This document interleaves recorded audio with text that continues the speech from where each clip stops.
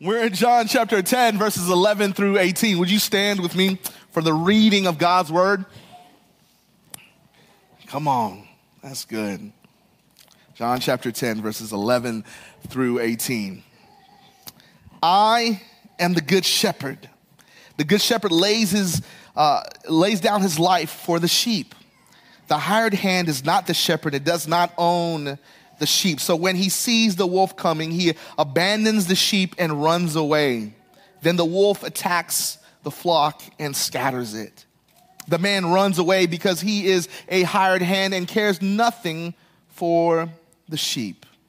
I am the good shepherd. I know my sheep, and my sheep know me. Just as the Father knows me, and I know the Father, and I lay down my life for the sheep. I have other sheep that are not of this sheep pen. I must bring them also. They too will listen to my voice, and there shall be one flock and one shepherd. The reason my Father loves me is that I lay down my life only to take it up again. No one takes it from me, but I lay it down of my own accord. I have authority to lay it down and authority to take it up again. This command I received from my Father. This is the word of the Lord. Let's pray. Father, in these moments, God, would you move? Would you speak? I humble myself now, Lord, before your people. And I just say, speak, Father. Let me be an instrument, Lord, for your will. In Jesus' name we pray. Amen. You may be seated. It was Kenneth E. Bailey who penned these words in his book, The Good Shepherd, A 1,000-Year Journey from Psalm 23 to the New Testament. Penned these words: sheep have a special problem. They have no defenses. Cats have teeth, claws, and speed. Dogs have their teeth and their speed. Horses can kick, bite, and run. Bears can claw, bite, and crush. Deer can run, but the sheep, they have no bite or claws. They cannot outrun any serious predator. They can butt other sheep, but that ability will not protect them from the wolves or the bears. The sheep's only security is the shepherd. We come to this text fresh off of our sermon last week. If you weren't here, let me give you a quick update of what we talked about. We said Jesus makes this statement in John chapter 10, verses 1 through 10. He says, I am the door. I am the door for the sheep which are in the gate. He's making this statement based off of what's happened in chapter 9. In chapter 9, there is a blind man born from birth. Now, what you have to understand is that in ancient times, if somebody was blind from birth, they thought that this person had some type of sin that happened in their family. Like it was somehow some type of karma situation, so they deserved to be in that situation. This blind man all of a sudden gets healed by Jesus, and he goes to the Pharisees, and now he wants to celebrate what God has done, because in all of the Hebrew scriptures, right, all the way up to the New Testament, there's never been a sign like this before. Somebody being healed from blindness from birth. This is different. And so they come up and he brings his family as witnesses, but because they could not understand it, and it didn't happen the way that they wanted, they tossed him out. Here comes Jesus, who healed this man, and ultimately this man ends up following him. So Jesus goes on this diatribe. He tells him, I am the door. I will keep you safe. Even though your family has thrown you away, even though you're not allowed to worship anymore, I am the door. You get to come and be with me. And now he starts doing this interchange of words as all these other people which are around, these Jewish people are around, and they're listening to these ideas of this crazy story about how God is a good shepherd. Let's go back to verse 11. In chapter 10, This is what he says: I am the good shepherd. The good shepherd sacrifices his life for the sheep. A hired hand will run when he sees a wolf coming. He will abandon the sheep because they do not belong to him, and he isn't their shepherd. And so that wolf attacks them and scatters the flock. The hired hand runs away because he is working only for the money and doesn't really care about the sheep. Now, here it is. Before we go on here in this passage, this is what I want to go ahead and just put some blocks here for us. Get your Bibles out. We're going to do a lot of scripture work, all right? And because I love you so much, I didn't put the scriptures up there. I'm going to have you look it up. You know what I'm saying? So be prepared. We're going to do a lot of scripture.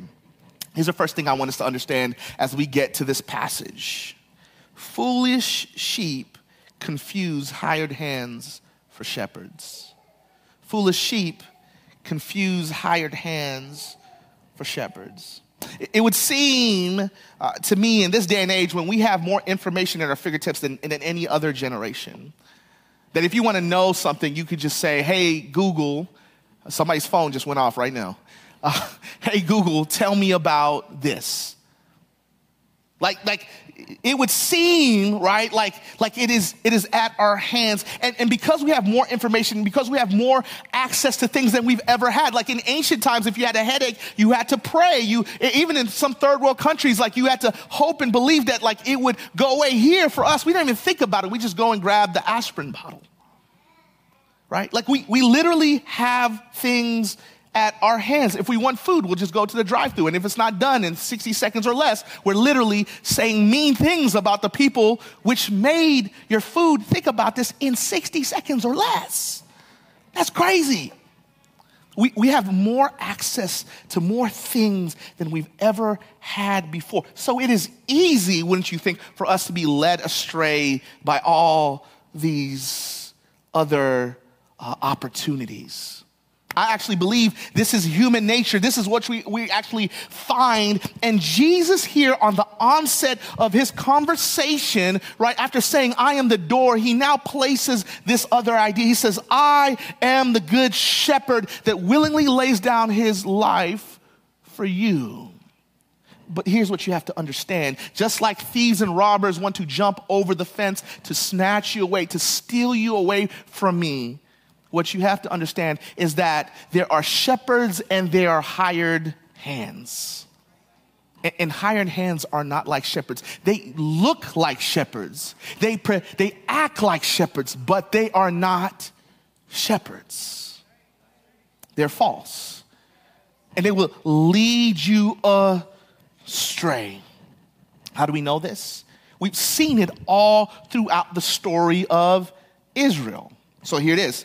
Walk with me here as we paint this picture of what we see throughout Scripture here of these hired hands. Because I think for us to understand why Jesus is saying this, we have to get a little context. What is the reason why Jesus says that I am the good shepherd and be careful of hired hands? Here it is. God, as the children of Israel have found themselves in 400 years of bondage in Egypt, God sends Moses and he delivers the children of Israel out of Egypt. Not only that, he conquers the most powerful nation on the face of the planet at that time, Egypt, and then they walk through on dry land through the Red Sea. And then, if that wasn't good enough, God leads them by a pillar of fire by night and a cloud by day.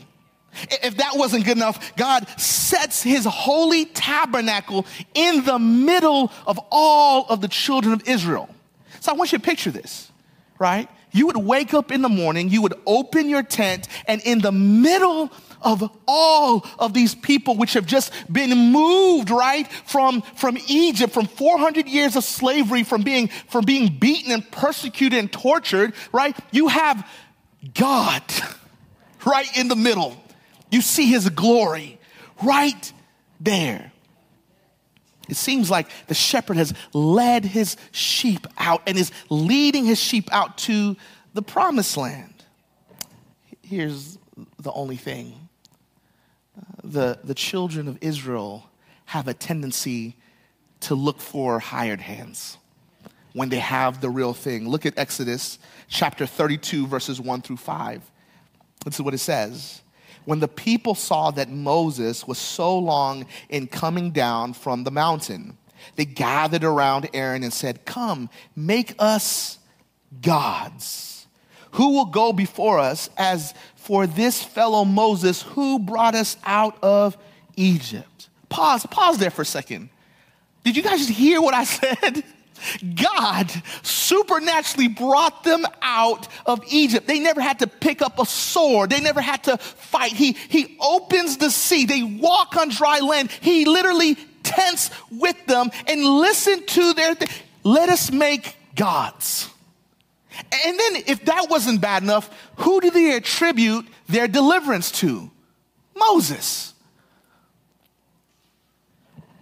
We have a propensity of wanting to follow hired hands and not the good shepherd. This is what it says, and for this fellow Moses who brought us out of Egypt, we don't know what has happened. Aaron answered them, "Take off the gold earrings that your wives, your sons, and your daughters are wearing and bring them to me." So all the people took their earrings and brought them to Aaron. He took what they had and they made it into an idol cast in the shape of a calf, fashioned it with a tool. Then they said, "These are your gods, Israel, who brought you up out of Egypt." When Aaron saw this, he built an altar in the front of the calf and announced, "Tomorrow there will be a festival to the Lord." So the next day, the people rose early and sacrificed burnt offerings and presented fellowship offerings. Afterward, they sat down to eat and to drink, and they got up to indulge in revelry. See, we want to follow something. It is human nature. If God is not moving fast enough, if God is not doing something, like we want to follow something. We want to follow something. And right here, God had put these leaders in place, but because it wasn't happening at the pace that they wanted, because it wasn't going the way that they wanted, what did they do? They followed hired hands instead of the good shepherd. God then decides to punish that generation because they were not a believing people. They did not want to follow God. They wanted to follow something else. So they spend 40 years in the desert. But ultimately, God then delivers them. They have another river moment, right? They cross through, and then they come to Jericho. We all know the song, Joshua and the Battle of Jericho, right? And you have to remember this. Now, I want you to think we have to go back in context of the scriptures. The Bible says that Jericho was a city with great big walls. This is what it's trying to tell you, right? If you're listening, if you're in that day and time, that in that time, if your city had great walls, it means that you were a great city, that you were powerful. That's literally what it's saying. So this little tiny nation, which has already purged a group of people which were not following God, now has come once again, and they're not told to pick up a sword, but once again they're saying, let the battle go to your good shepherd. So they're told to walk around the city 7 times for 7 days and then celebrate and rejoice that what God is doing. And what does God do? He gives them the victory. The Jericho is destroyed. They settle in the land. And then God appoints judges over them. And he says, okay, I want you to be obedient to me, right? Like, I am your king. Listen, I am your king. Follow these judges and continue to follow me. Because you will be my representatives throughout the earth. You will be my people. You will be a kingdom of priests. So that all of the world will come back to know that I am God. The promise that God had given to Abraham. But watch this. We get to Judges chapter 2, And what we see is that you have a group of people, of judges, which are a mess. Like not all of them, but most of them are broken people. Look at Judges chapter 2, verses 10 through 12. It says, as after that whole generation had been gathered to their ancestors, another generation grew up. Listen to this, who knew neither the Lord nor what he had done for Israel. Then the Israelites did evil in the eyes of the Lord and served the Baals. They forsook the Lord and for a God for the God of their ancestors who brought them out of Egypt. They followed and worshiped various gods of the people around them. Same story. Different time, different generation. God, I want what they have. It doesn't matter that you've brought us here, that we're in this land, that now you're fruitful. It doesn't matter that you've set us up rightly. No, I want what they have. And so what do foolish sheep do? They create that as their shepherd when it is only a hired hand. The pattern continues. And so Samuel now is forced to make them a king. Look at 1 Samuel chapter 8, verses 19 through 20, right? Actually, before that, Samuel is saying, hey, this is the way the Lord wants to lead you. He lays out this beautiful passage and this decree. Samuel's literally about to die, and he's trying to tell him, this is God's heart for you. And this is what they say to him. But the people refuse to listen to Samuel. One of the scariest passages of scripture, I think, in the Bible. But the people refused to listen. No, they said, we want a king over us. Here it is. Then we will be like all other nations, with a king to lead us and to go out before us and to fight our battles. Time and time again, the children of Israel wanted to follow and replace God with hired hands. Instead of following the God who loved them, who protected them, who wanted to be their shepherds, wanted to be their guides, who wanted to be beside them, wanted to walk with them. Can I be honest? I tend to do that myself a lot. Like we can look down our noses at the children of Israel, but can I be honest? I tend to be like that. Oh God, this is taking too long. So I'm not going to wait for you. I'm not going to sit and be patient and say, okay, God, I'm going to trust you. What I'm going to do is I'm going to go to the God of convenience. So I'm going to work these deals. I'm going to work these back deals so that I can get what I want, so that I can feel better about myself instead of waiting upon the Lord. Oh, am I the only one? Y'all looking at me like, man, you are not a Christian, Pastor Elijah. You know, I wait on the Lord all the time. I mean, that's like we tend to do that, don't we?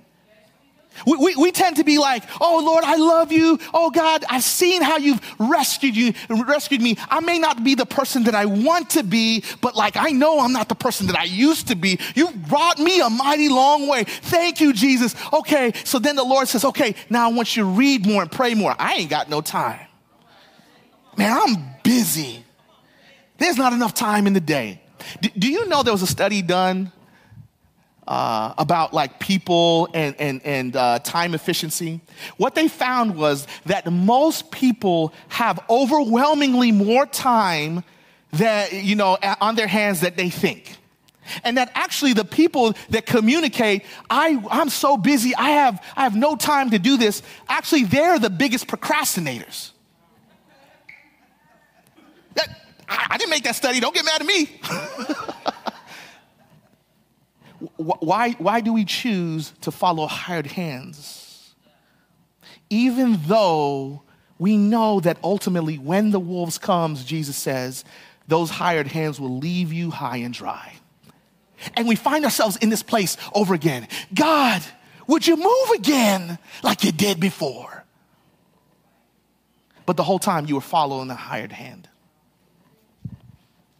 This is the story of the children of Israel. I would say this is the story of our lives. I know I can say right here, this has been the story of my life.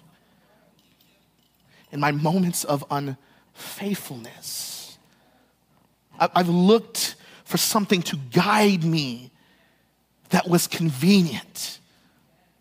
And I've been foolish, and I've mistaken a hired hand for a good shepherd. It just really depends what is your hired hand that you have been following in your life instead of the good shepherd. Is it instant gratification in the form of sex, money, work, or status? Is it fear? Is it identity in something other than the God of the universe who loves you, who cares for you? Is it anger? Is it drugs? Is it politics? Is it debate? Is it celebrity worship? What is that hired hand that you tend to follow instead of the God who wants to engage with you?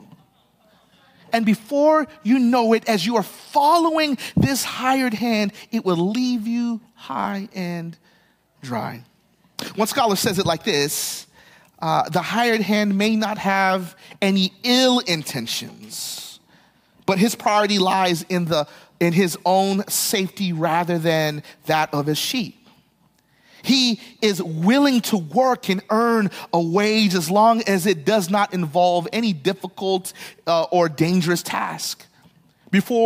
However, when there is a perceived threat such as a wolf approaching and his own safety is at risk, quickly he retreats and abandons the sheep to fend for themselves. This behavior is understandable given that he is merely a hired hand and has no emotional attachment to his sheep. So when Jesus gives these pictures, this word picture, it says, I am the good shepherd. Like if you're one of the readers of John's gospel, you would have fully understood, right, what a good shepherd in contrast of a hired hand. That when bad times come, I cannot rely on this. I can rely on him. And they knew truly the unfaithfulness they had in their lives, in their history. And now Jesus makes this proclamation: I am the good shepherd. If you would follow me in the midst of your pain, I will not leave you. Can you imagine what it feels like to that blind man born from birth, who is considered a sinner? Not because he did anything wrong, but because he was born with something that people did not understand. Who was an outcast from worship. And now he engages with the good shepherd. Even after he's thrown away from his family, even after he's thrown away from the church at that time, the good shepherd meets him where he's at. And he says, follow me. You see, this is God's heart the whole time. All we have to do is continue in digging into Scripture. Ezekiel chapter 34, verses 11 through 16. Look at what God says about his desire for his lost sheep.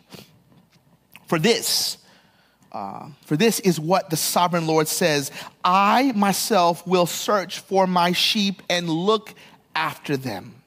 As a shepherd looks after his scattered flock when he is with them, so will I look after my sheep.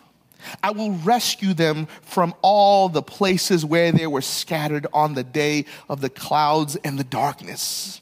I will bring them out from the nations, and I'll gather them from the countries, and I will bring them into their own land. I will pasture them on the mountains of Israel, in the ravines and in the settlements of the land. I will tend to them in good pasture, and the mountain heights of Israel will be their grazing land. There they will lie down in good grazing land, and there they will feed in the rich pasture on the mountains of Israel. I myself will tend to my sheep and have them lie down, declares the sovereign Lord. I will search for the lost and bring back the strays. I will bind up the injured and strengthen the weak, but the sleek and the strong I will destroy. I will shepherd the flock with justice. This is the Father's heart.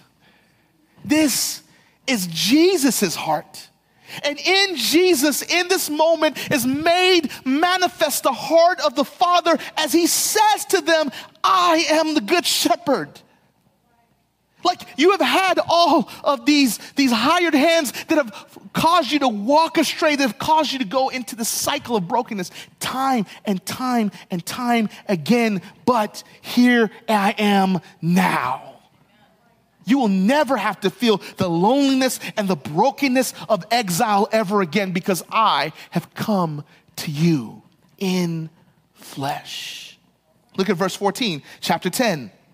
This is what Jesus says. I am the good shepherd. I know my sheep and my sheep know me.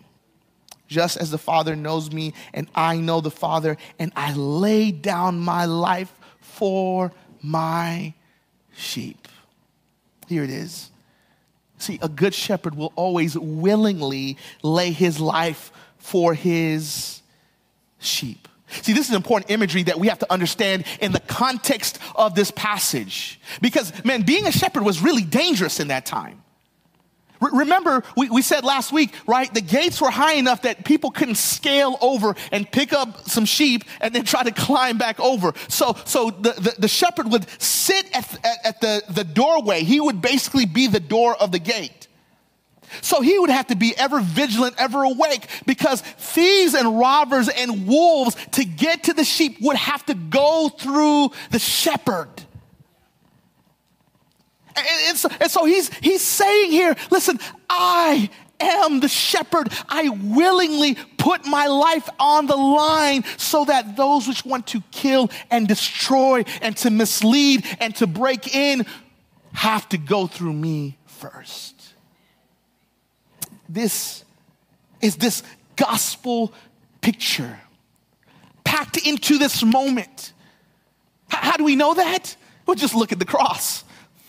Jesus willingly goes to the cross, and he willingly lays his life down as Satan, that old wolf, who wants to come and to take and to kill and to destroy, is fended off by the good shepherd. He goes to the cross, and in that moment, he conquers sin, death, the grave, wolves, lions, and bears for our behalf, for our part. He says, I am the good shepherd. What an amazing picture in this moment. For sheep which are lost and scattered. In this moment, he says, he calls all of his sheep which have been scattered, which have been running away, which have been broken. Because up until this moment, it's only a select few. It's only the ones that could do it right, which were allowed to even come into the temple to worship. Remember, let's just go back to chapter 9.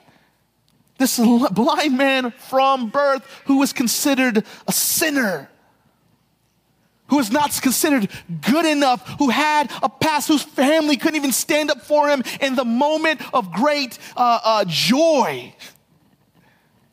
And yet, the shepherd goes, that is one of my flock. He belongs to me. Yeah, they got some stuff. They're a little dusty. He belongs to me. She belongs to me. Yeah, I know she's got a past. I know she might have a story. I know some people might have talked about her. I know that there might be pains and hurts there. I know that she might be limping, but she's one of mine. She can come with her blemishes. She can come with her pain. She can come with her hurt. She can come with her sorrows. She's one of mine. This is what the Good Shepherd invites us into. It is this beautiful picture. And then he goes on. Jesus says, and my sheep, there's some sheep which are not of this flock. So just in case you, which are Jewish here in this text, think that it's only about you. No, there's others, Gentiles and Greeks, which are outside. Us, which are lost, are brought back into the fullness of God. What does this reek of, right? Then we have to go back. What is he saying? He's giving us a picture to the covenant promise that he gave Abraham.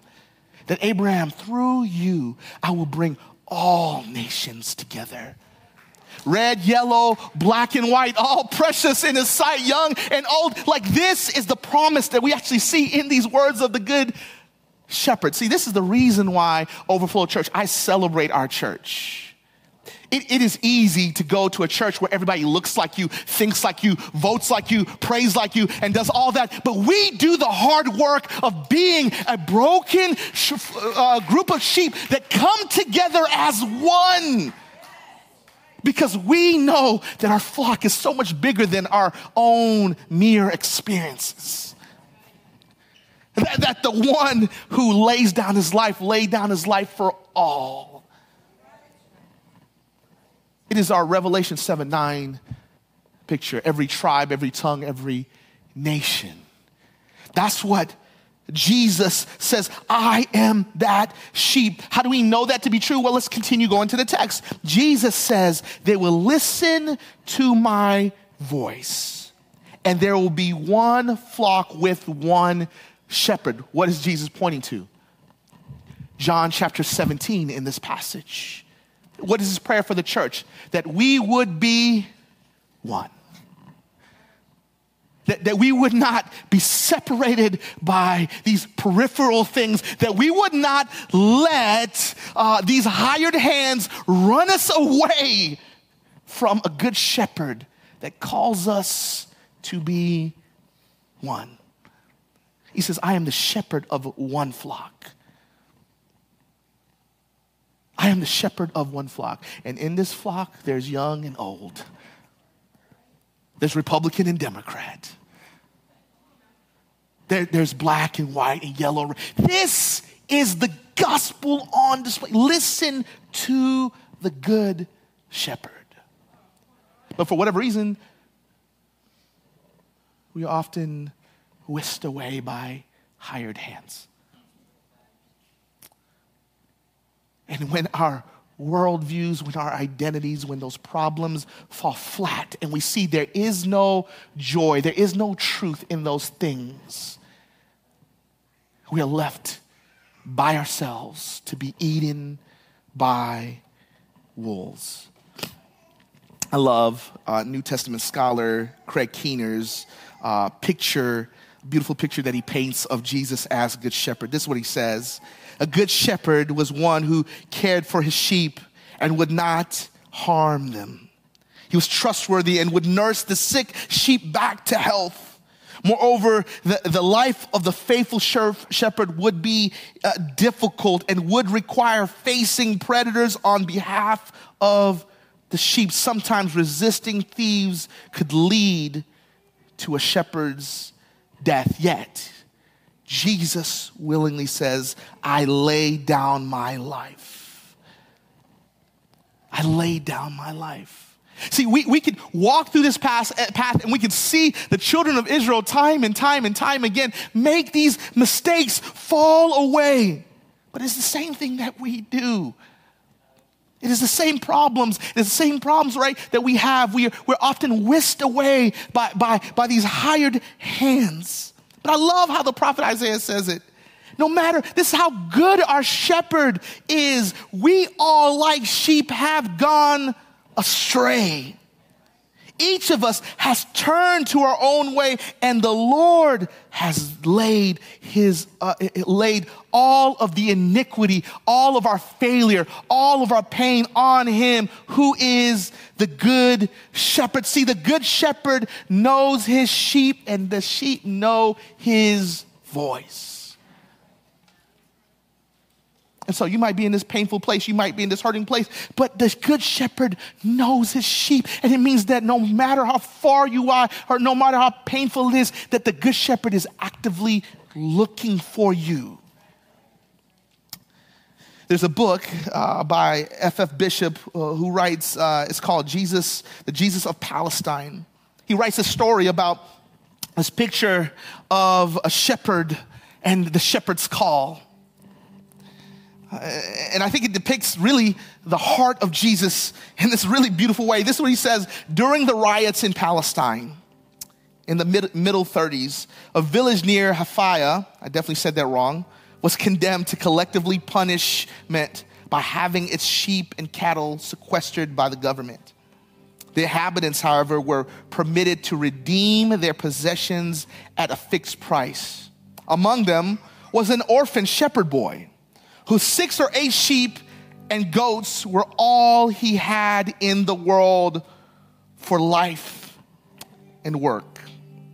Somehow he obtained the money for their redemption. He went to the big enclosure where the animals were penned, offering his money to the British sergeant in charge. The NCO told him he was welcome to the requisite number of animals, but ridiculed the idea that he could possibly pick out his little flock from among the confiscated hundreds. The little shepherd thought differently because he knew better. And given his own call for he had a nai, which is a shepherd's pipe, with him, his own sheep, as he played, started to separate from the rest of the animals and trotted out after him. I am the good shepherd and know my sheep, and they know me. Are you lost? Are you alone? Are you tired? Have you found yourself in cycles of brokenness, feeling like there's no way out of the present situation? The good shepherd knows you. And he's willing to go through any pain that you've gone through, any brokenness that you've gone through, any frustration that you've gone through, because you are his. That's what makes him good. It is the beauty of the shepherd's heart. Would you bow your heads and pray with me?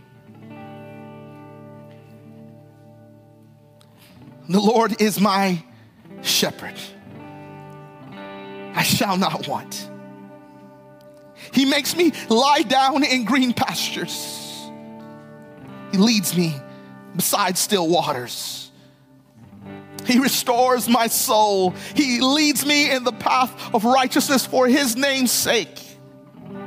Even though I walk through the valley of the shadow of death, I will fear no evil.